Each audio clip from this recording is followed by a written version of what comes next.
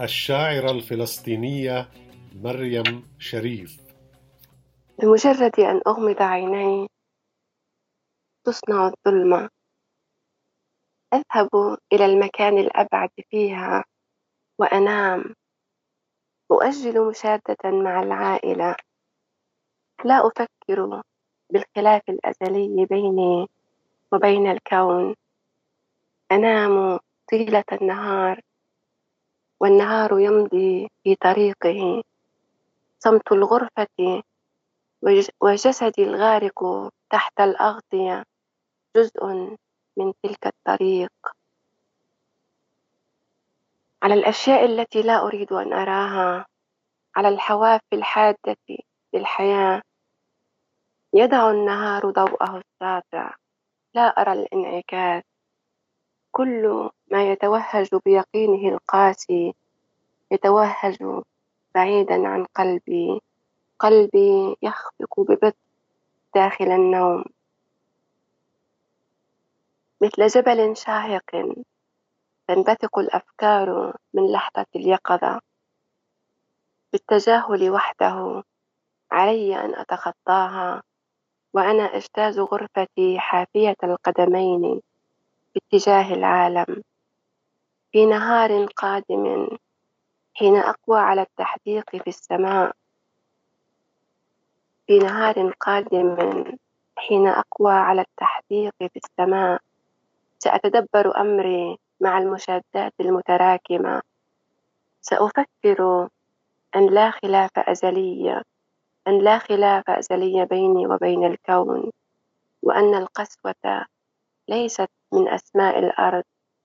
في ذلك النهار المطمئن بمبرراته الهشة سأقرأ تحت السماء ما أقرأه دائما تحت الليل. الشعراء الذين أحبوا العزلة كما أحبوا الحياة. ممتنة لبكاء الأطفال الذي لا يصل إلي. ممتنة لبكاء الأطفال الذي لا يصل إلي. للنزاعات التي تترك ليلي يمر دون أن ترتطم به.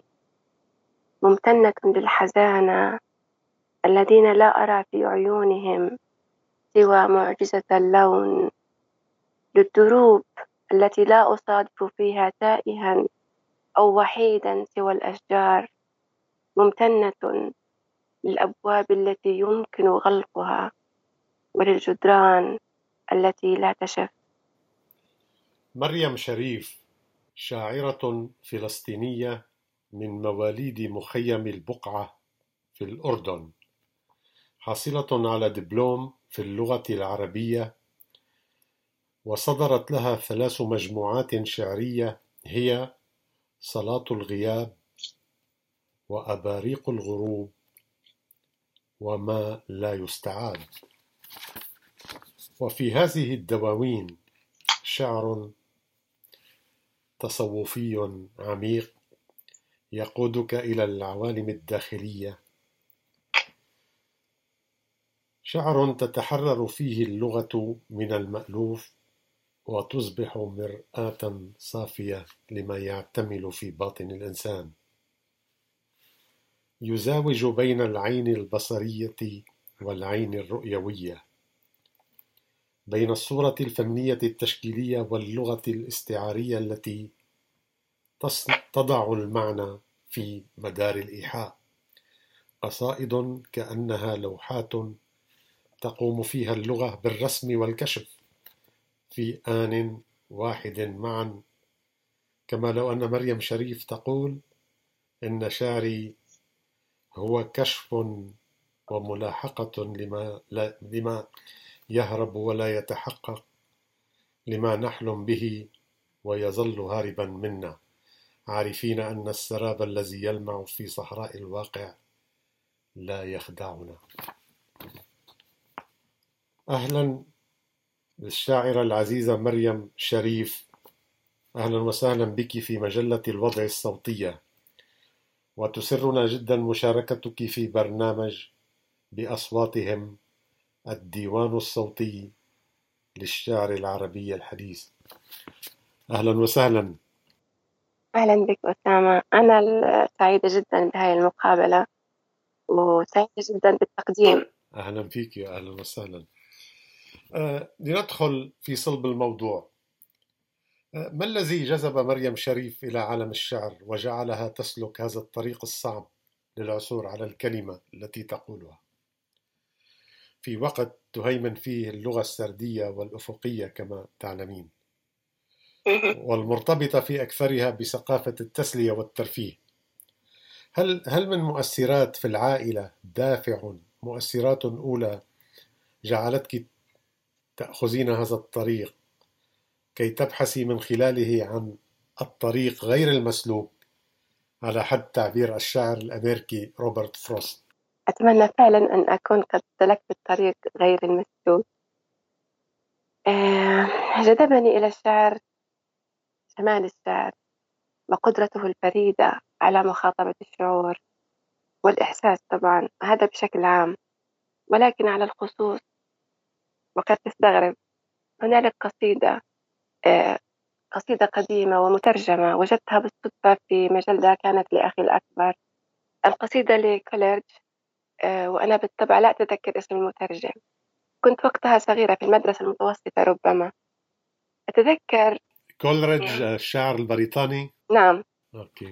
أتذكر يعني حالة من الصفاء الروحي لم أتذوق مثلها في حياتي من قبل. حين قرأت تلك القصيدة حفظت القصيدة، ولكثرة ما رددتها وما زلت أحفظها طبعا إلى الآن، لكثرة ما رددتها حفظتها.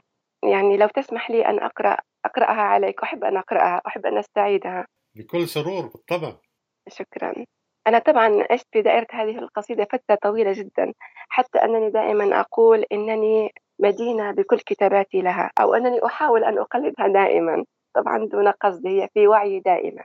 القصيدة تقول: إيه يا صديقي، إيه يا صديقي، إذ يغمرك هدوء الفرح العميق وأنت تحدق في المشهد العريض، فإنك تطيل التحديق حتى يبدو كل شيء أقل فظاظة مما هو جسدي، يصير شيئا حيا يفعل فعله في الروح، له تلك الظلال الملونة التي تكسو روح الرب عندما يجعل الأرواح تدرك حضوره بالحواس. هذه هي القصيدة. أنا فعلا قصيدة لم أخرج جميلة، من شكرا. دائرتي ولا أرغب في الخروج. قصيدة مؤثرة، واضح. فعلا جميلة القصيدة. أنا الآن قد تستغرب ربما أنني حين يسألني أحدهم عن بداياتي أذكر هذه القصيدة فورا. أنا مدينة بكل ما كتبت لها، هذا ما أحسه. مدينة للقصيدة نفسها وبالفعل الذي فعلته في روحي في تلك الفترة البعيدة من حياتي. ما زالت نوعا من السعادة بالنسبة لي، سعادة وتحليق. ما زلت أنظر إلى تلك الفتاة السعيدة والمندهشة ويغمرني شعورها ذاته، شعور الدهشة والسعادة أحسست أنها صلاة. صراحة لما قرأتها أحسست أنها صلاة وليست قصيدة. جميل. سأسألك سؤال آخر مرتبط بالسؤال الأول.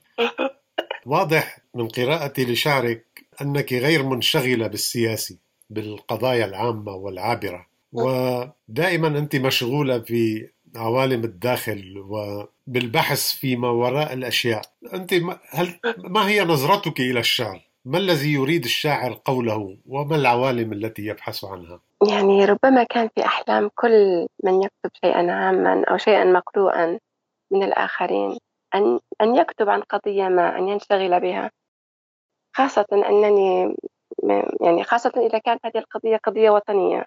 أنا فعلا لم أحاول ذلك، لم أحاول الكتابة في مباشرة. طبعا رغم أنك شاعرة قضية فلسطينية وعشت تجربة المخيم وتجربة التشرد واللجوء.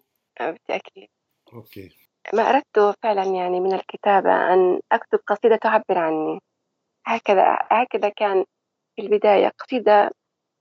كان حلمي أن أكتب قصيدة وجودية، يعني ليس بالمعنى الحرفي أو المنهجي للوجودية، ولكن قصيدة تخاطب الوجود والإنسان تحكي عن التشابك بين كل الموجودات على الأرض بما فيها الجمادات مثلا والنباتات والإنسان، المشاعر، الأحاسيس، الذاكرة مثلا، ذاكرة الشاعر الخاصة، ذاكرتي أنا الخاصة، وتلك الذاكرة البعيدة لتاريخنا جميعا كجزء من العالم، كجزء من العائلة، من البيت إلى آخره. أحيانا يسألني بعض القراء مثلا لماذا قصيدتي حزينة؟ الحزن في قصائدي بصدق، طبعا أنا أجيب على سؤالك بخصوص الانشغال بالسياسي، وهنا الحزن مرتبط بالسياسي بالتأكيد.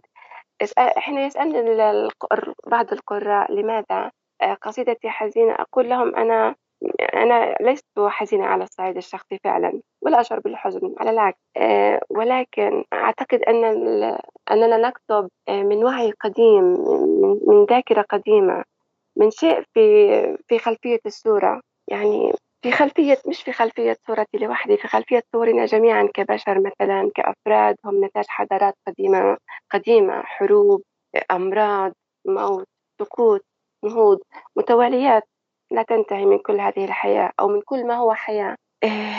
هذا يعني بالإضافة طبعا إلى ما نعيشه نحن كفلسطينيين، إلى ما يعيشه الإنسان العربي خاصة، يعني من تراجع حضاري محزن، يعني سيكون هذا يعني غالبا في خلفية كل واحد فينا، سواء كان كاتب أو قارئ. الماضي بكل حذافيره سواء عاشه أو لم يعشه هو جزء منا، ولذلك هكذا تأتي القصيدة يعني بالنسبة لي تلقائيا ولوحدها، لا أجبرها أن تسير في أي اتجاه. جميل. طيب، نحن نعرف أن لكل شاعر عائلته من الشعراء الذين يقرأهم ويتحاور معهم من خلال القراءة، سواء من الشعر العربي الكلاسيكي أو الحديث، أو ربما المكتوب في لغات أخرى. وبما أن حقبتنا كما تعرفين تتسم بانتفاء الحدود وتفاعل الثقافات، كيف تتعاملين مع موضوع المؤثرات لحماية صوتك ولونك الشعري؟ من هم الشعراء الذين تحبينهم وتختلفين معهم في نفس الوقت؟ حقيقة ما زي ما ذكرت أسامة، إحنا حاليا يعني بمجال مفتوح تماما للكتابة بكل أريحية، بكل حرية، بدون قيود. الكتابات تنهمر كل يوم ونحن نقرأ، لكن أنا بصدق أخشى على قصيدتي من الجمود، من رتابة اللغة، ربما لأنني لا أطلع على الإصدارات الجديدة، ولا أقرأ إلا القليل والنادر جدا مما ينشر. يعني مثلا أنا أتابع الفيسبوك،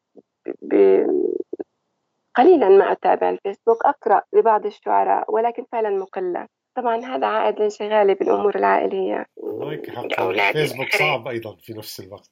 نعم، أحيانا يحتاج الفيسبوك إلى تفرغ. بالتأكيد يحتاج إلى وقت كثير. بصدق أنا لا أعرف أن للشعر الذي أكتبه سمات ما إلا من خلال ما كتبته عني، أو من خلال أو ما قلته عني، أو من خلال ما كتبه الآخرون. أنا أفهم هذه السمات وألاحظها فقط من خلال ملاحظات الآخرين.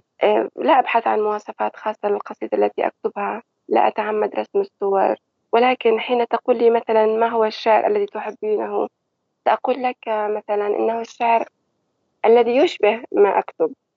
يعني أنا أكتب شعرا أحب أن أقرأه، ليس هذا لا يعني أنني أحب أن أقرأ شعري باستمرار أبدا، بالعكس، أنا أخاف من قصيدتي التي أكتبها وأتركها، قليلا ما أعود إلى القصائد التي أكتبها. لكن ربما كان هذا بدون قصد، ما جعل لي صوتي الخاص، يعني البعيد عن التأثر المباشر. طبعا أنا متأثرة بالآخرين تماما كغيري من الشعراء، لست نتاج نفسي أكيد، ولكن ربما هذا ما جعل لي صوتي الخاص، أنني مقلة وبعيدة كل البعد أنا على فكرة عن الحياة الأدبية في الأردن وعن النشاطات. يعني فقط ربما من عام واحد بدأت بالظهور حتى كوجه يعني معروف، بدأت بالظهور، لم يعرف وجهي أو هويتي كشكل إلا من حوالي عام أو عامين فقط. كنت أكتب وأنشر في الصحف هكذا، يعني دون أن أدخل في عالم الكتاب والأدباء، دون أن أدخل الحياة الثقافية، يعني من داخل بيتي كأم لأطفال وهكذا. وأنا أقرأ ديوانك ما لا يستعاد، شعرت بأنك تكتبين بعين الرسام والمصور أحيانا.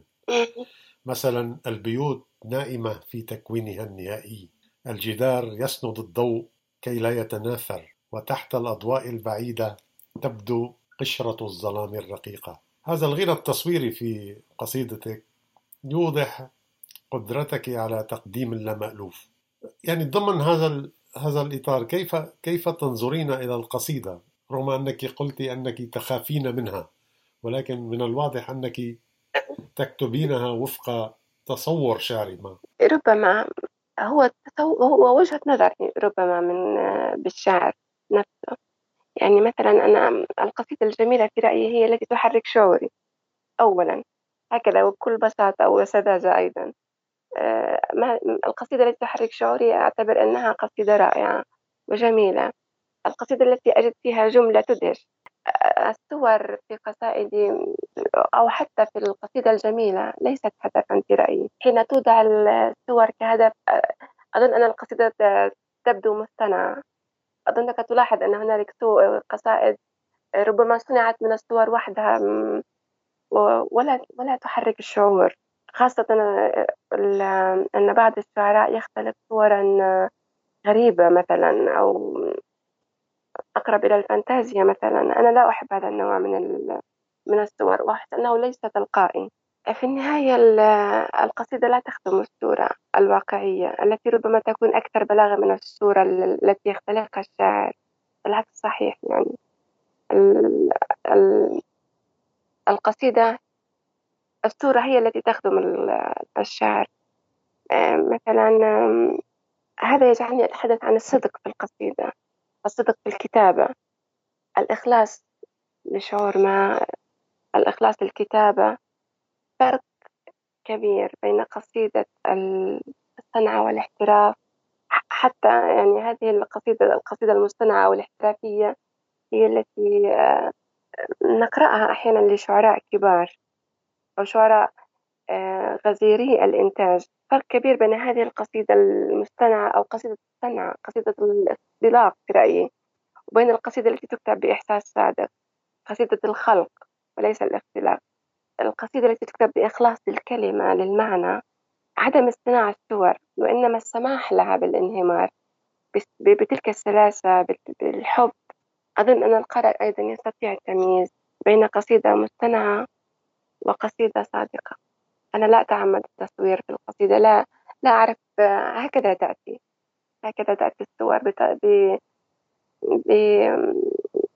بعفوية لا أكثر. طيب، سأعود إلى موضوع الإعلام الاجتماعي. أنت سبق وذكرناه في سؤال سابق.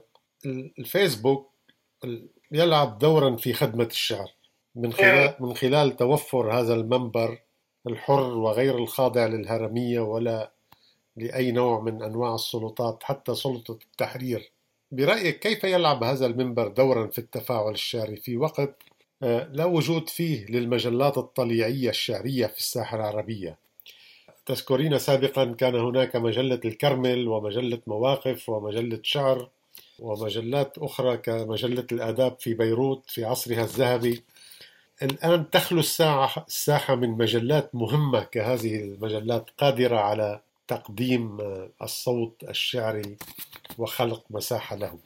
كيف تنظرين إلى تجربة الإعلام الاجتماعي؟ كيف يمكن استثمارها فعلا لصناعة منبر حقيقي؟ حقيقة أنا على الفيسبوك يعني خدمني خدمة. يعني أنا لم أخدمها لنفسي فعلا. يعني وجدت هذا المجال، هذا الفضاء المتاح، وكنت أنشر في بعض الفترات أو في بداية نشري على الفيسبوك كنت أنشر يوميا تقريبا. قرائي الحقيقيين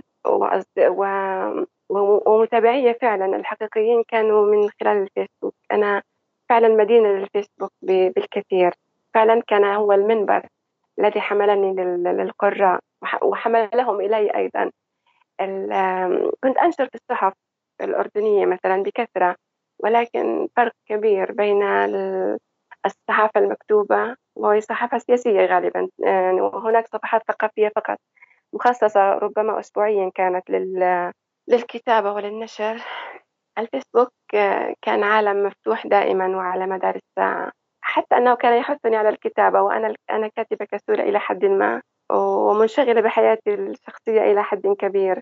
فعلا الفيسبوك كان عالم فضاء مفتوح، وخدمني خدمة كبيرة. لولا الفيسبوك لما كنت ما أنا عليه اليوم. كما أن الفيسبوك أيضا أعتقد أنه خدم آخرين غيري. يعني أعتقد أن هناك نجوم بدأوا من الفيسبوك وليس من مكان آخر، لا من الصحافة ولا من الكتب، وإنما من الفيسبوك مباشرة، وصاروا شعراء ومعروفين ولهم جمهورهم وقراءهم. أيضا وهذا مهم، الفيسبوك سمح لنا أن نقرأ لشعراء كبار ومهمين. كانوا أيضا ربما لم تتح لنا أن نقرأ، لم يتح لنا أن نقرأ كتبهم، ولم تصلنا مثلا، قرأناهم على الفيسبوك، وكان هذا فعلا تفاعل جميل يعني ورائع. يعني أنا فعلا أشكر الفيسبوك، أشكر هذه الطفرة وأنا أيضا التقنية طبعا. الرائعة. سأسألك آخر سؤال عن الشعر قبل أن ننتقل إلى قراءة الشعر، وأحب أن أسأل هذا السؤال لك بشكل خاص. ويقول السؤال أن لكل شاعر لونه الخاص وتجربته المختلفة عن الآخرين، ونلاحظ في شعرك غياب التأثيرات التي تقع فيها الأصوات الشعرية في البداية بسهولة. كما مثلا كان تي اس إليوت يقول أن أي شاعر يجب أن يؤجل قراءة الشعراء الكبار حتى سن لاحقة فيما بعد كي لا يخضع لتأثيراتهم. وكما تعلمين في الساحة الشعرية العربية هناك شعراء فرضوا لغة شعرية أثرت في أجيال كثيرة. كشاعرة، كيف تحمي مريم شريف خصوصيتها؟ كيف تفلت من تأثير لغة الشعراء المهيمنين أحيانا؟ يعني أنا أرى في هذا السؤال الكثير من الإثراء، وأنا أشكرك عليه. أنا فعلا أتمنى أن يكون لي صوت الخاص بعيد عن التأثيرات. ما قاله ما قلته قبل قليل بخصوص أن يؤجل الشاعر المبتدئ لنقل، أو الشاعر في بداية الطريق، قراءة الشعراء الكبار، هذا شيء فعلا حقيقي ونصيحة كبيرة ورائعة. أنا طبعا قرأت، كنت أكتب في بداية في بداية اهتمامي بالكتابة كانت في المدرسة. طبعا كنت أكتب في البداية ككل الشعراء غالبا، أو كأغلب الشعراء، خاطرة، ثم كتبت قصة قصيرة. يعني ربما لم أجد نفسي هناك في هذه المجالات أو في القصة، خاصة في القصة القصيرة. أعتقد أن ما أخذني في تيار الشعر هو القصيدة التي قرأتها لك قبل قليل، لكولر. لا أعرف إن كنت أنا بعيدة عن تفكير اللغة الكلاسيكية للآخرين، ولكن أرجو ذلك فعلا. نحن لا نكتب من العدم كما تعرف. نحن نكمل ما بدأه الآخرون. اللغة موجودة ونحن نحاول نجتهد.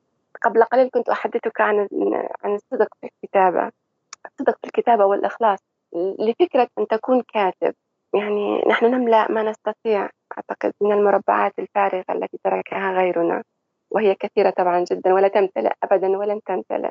أتذكر مثلا أنني حين قرأت ريلكي على سبيل المثال، حين قرأته لأول مرة توقفت عن الكتابة لشهور. يعني مع أنني عادة أنا أتوقف فعلا عن الكتابة لأسباب مختلفة، ولكن هذه المرة توقفت لأنني قرأت ريلكي. أحسست أن ما أكتبه مثلا مزحة بالنسبة للذي قرأته.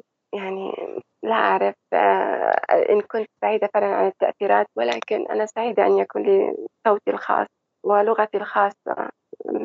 ربما لم تخرج من ثقافة، لا يعني كتاباتي لم تخرج من ثقافة واسعة وقراءة متعمقة. أنا كانت أغلب قراءاتي في الرواية حقيقة، ليس في الشعر، وليست في الشعر، ولم أتخيل أنني سأكون شاعرة في يوم من الأيام. يجب أن نشكر قصيدة كولريتش. شكرا لك أسامة. كما تعلمين اسم برنامجنا هو بأصواتهم، الديوان الصوتي للشعر العربي الحديث. وحان الوقت لنسمع شعرك بصوتك. طبعا بالتأكيد.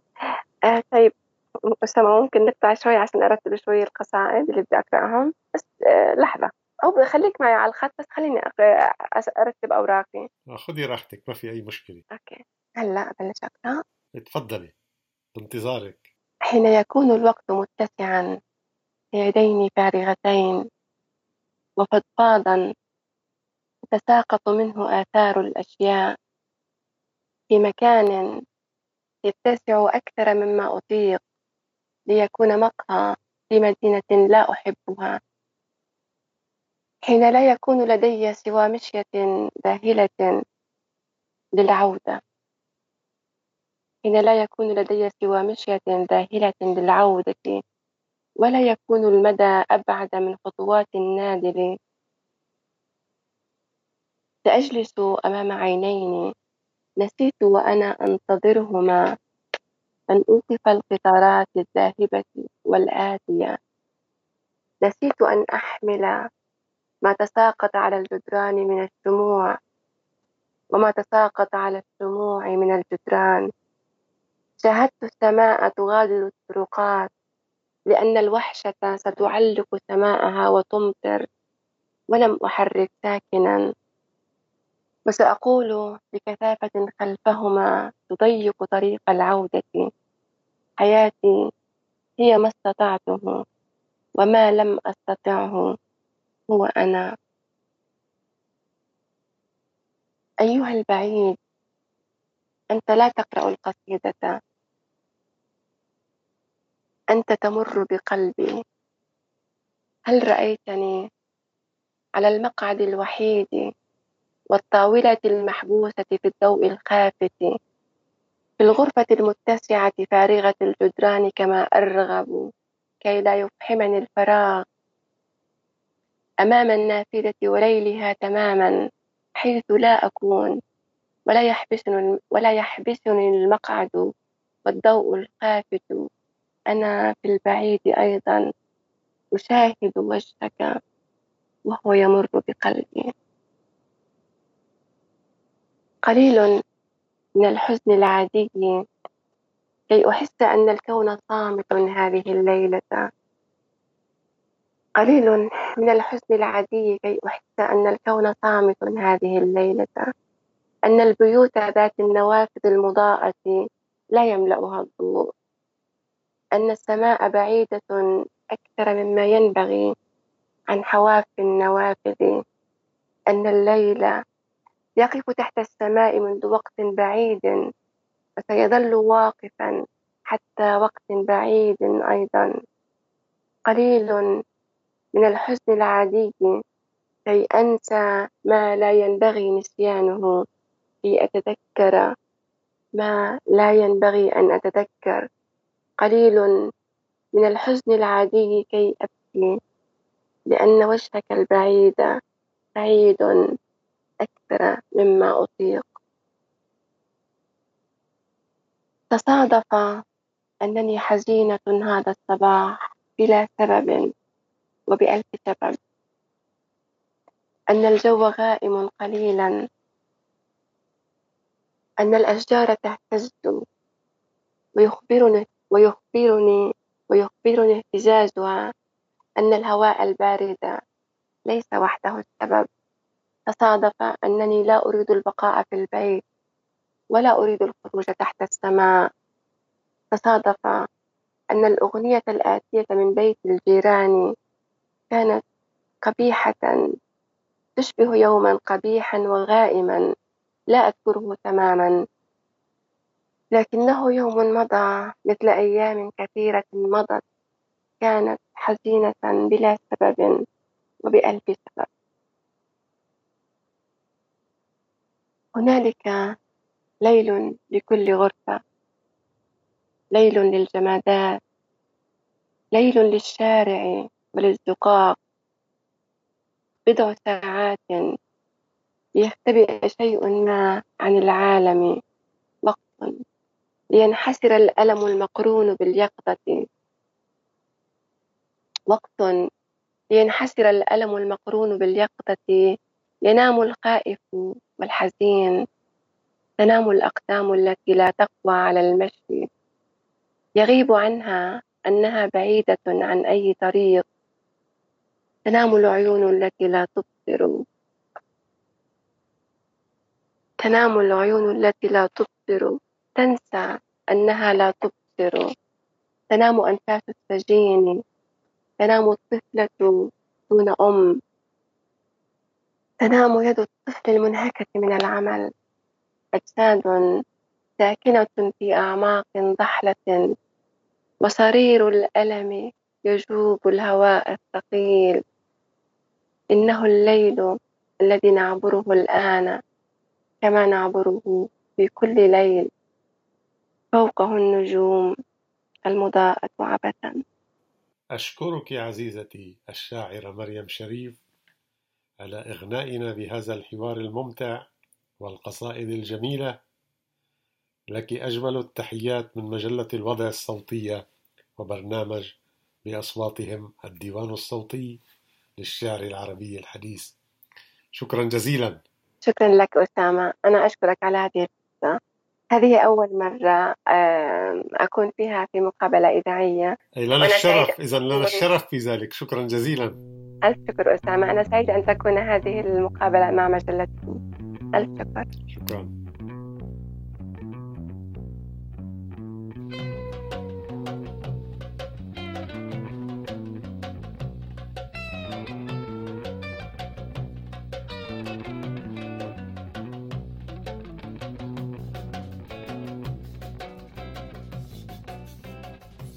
كنتم تستمعون للوضع، مجلتكم الصوتية عن الشرق الأوسط وشمال أفريقيا. الوضع من إنتاج معهد الدراسات العربية بالشراكة مع أصوات الشرق الأوسط وشمال أفريقيا. شارك في رعايته برنامج الدراسات الشرق أوسطية في جامعة جورج ميسون ومعهد الأصفر للمجتمع المدني والمواطنة في الجامعة الأمريكية في بيروت. هل أنت مهتم باقتراح مقابلة أو حلقة برنامج؟ هل أنت مهتم بأن تصبح شريكاً لنا؟ الرجاء إرسال إيميل إلى المنتجة المساعدة باولا ميسينا على الإيميل التالي: paula@statushour.com. للاستماع لمحادثات ولقاءات أخرى زوروا موقعنا على الإنترنت www.statushour.com أو اشتركوا معنا عبر الآيتيونز واستمعوا إلينا أول بأول.